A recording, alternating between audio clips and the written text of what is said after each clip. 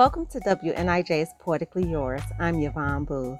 Poetically Yours showcases poems by Northern Illinois poets.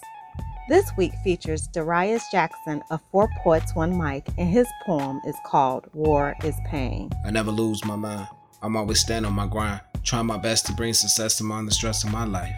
I'm just living on the edge, pushing over till I'm dead, while running for my life and hope the cops don't shoot my head. Thinking should I renege, but instead I keep on running by. See, I try not to cry, but the pain trapped inside of me, it got in beside of me, make me think my people are feeling how they ought to be. Free. F-R-E-E. Now you see the world has gone through a change, because back in old days, blacks was getting no pay. But it's still no better as we strive for the minimum wage. Our sisters and brothers growing up testify with AIDS, then they say we are free like we not slaves, but we are slaves. All they did was change the word and ways slaves are brought up today. Each year they update themselves to make us feel more like the crap they made us. See why I'm feeling fluttered?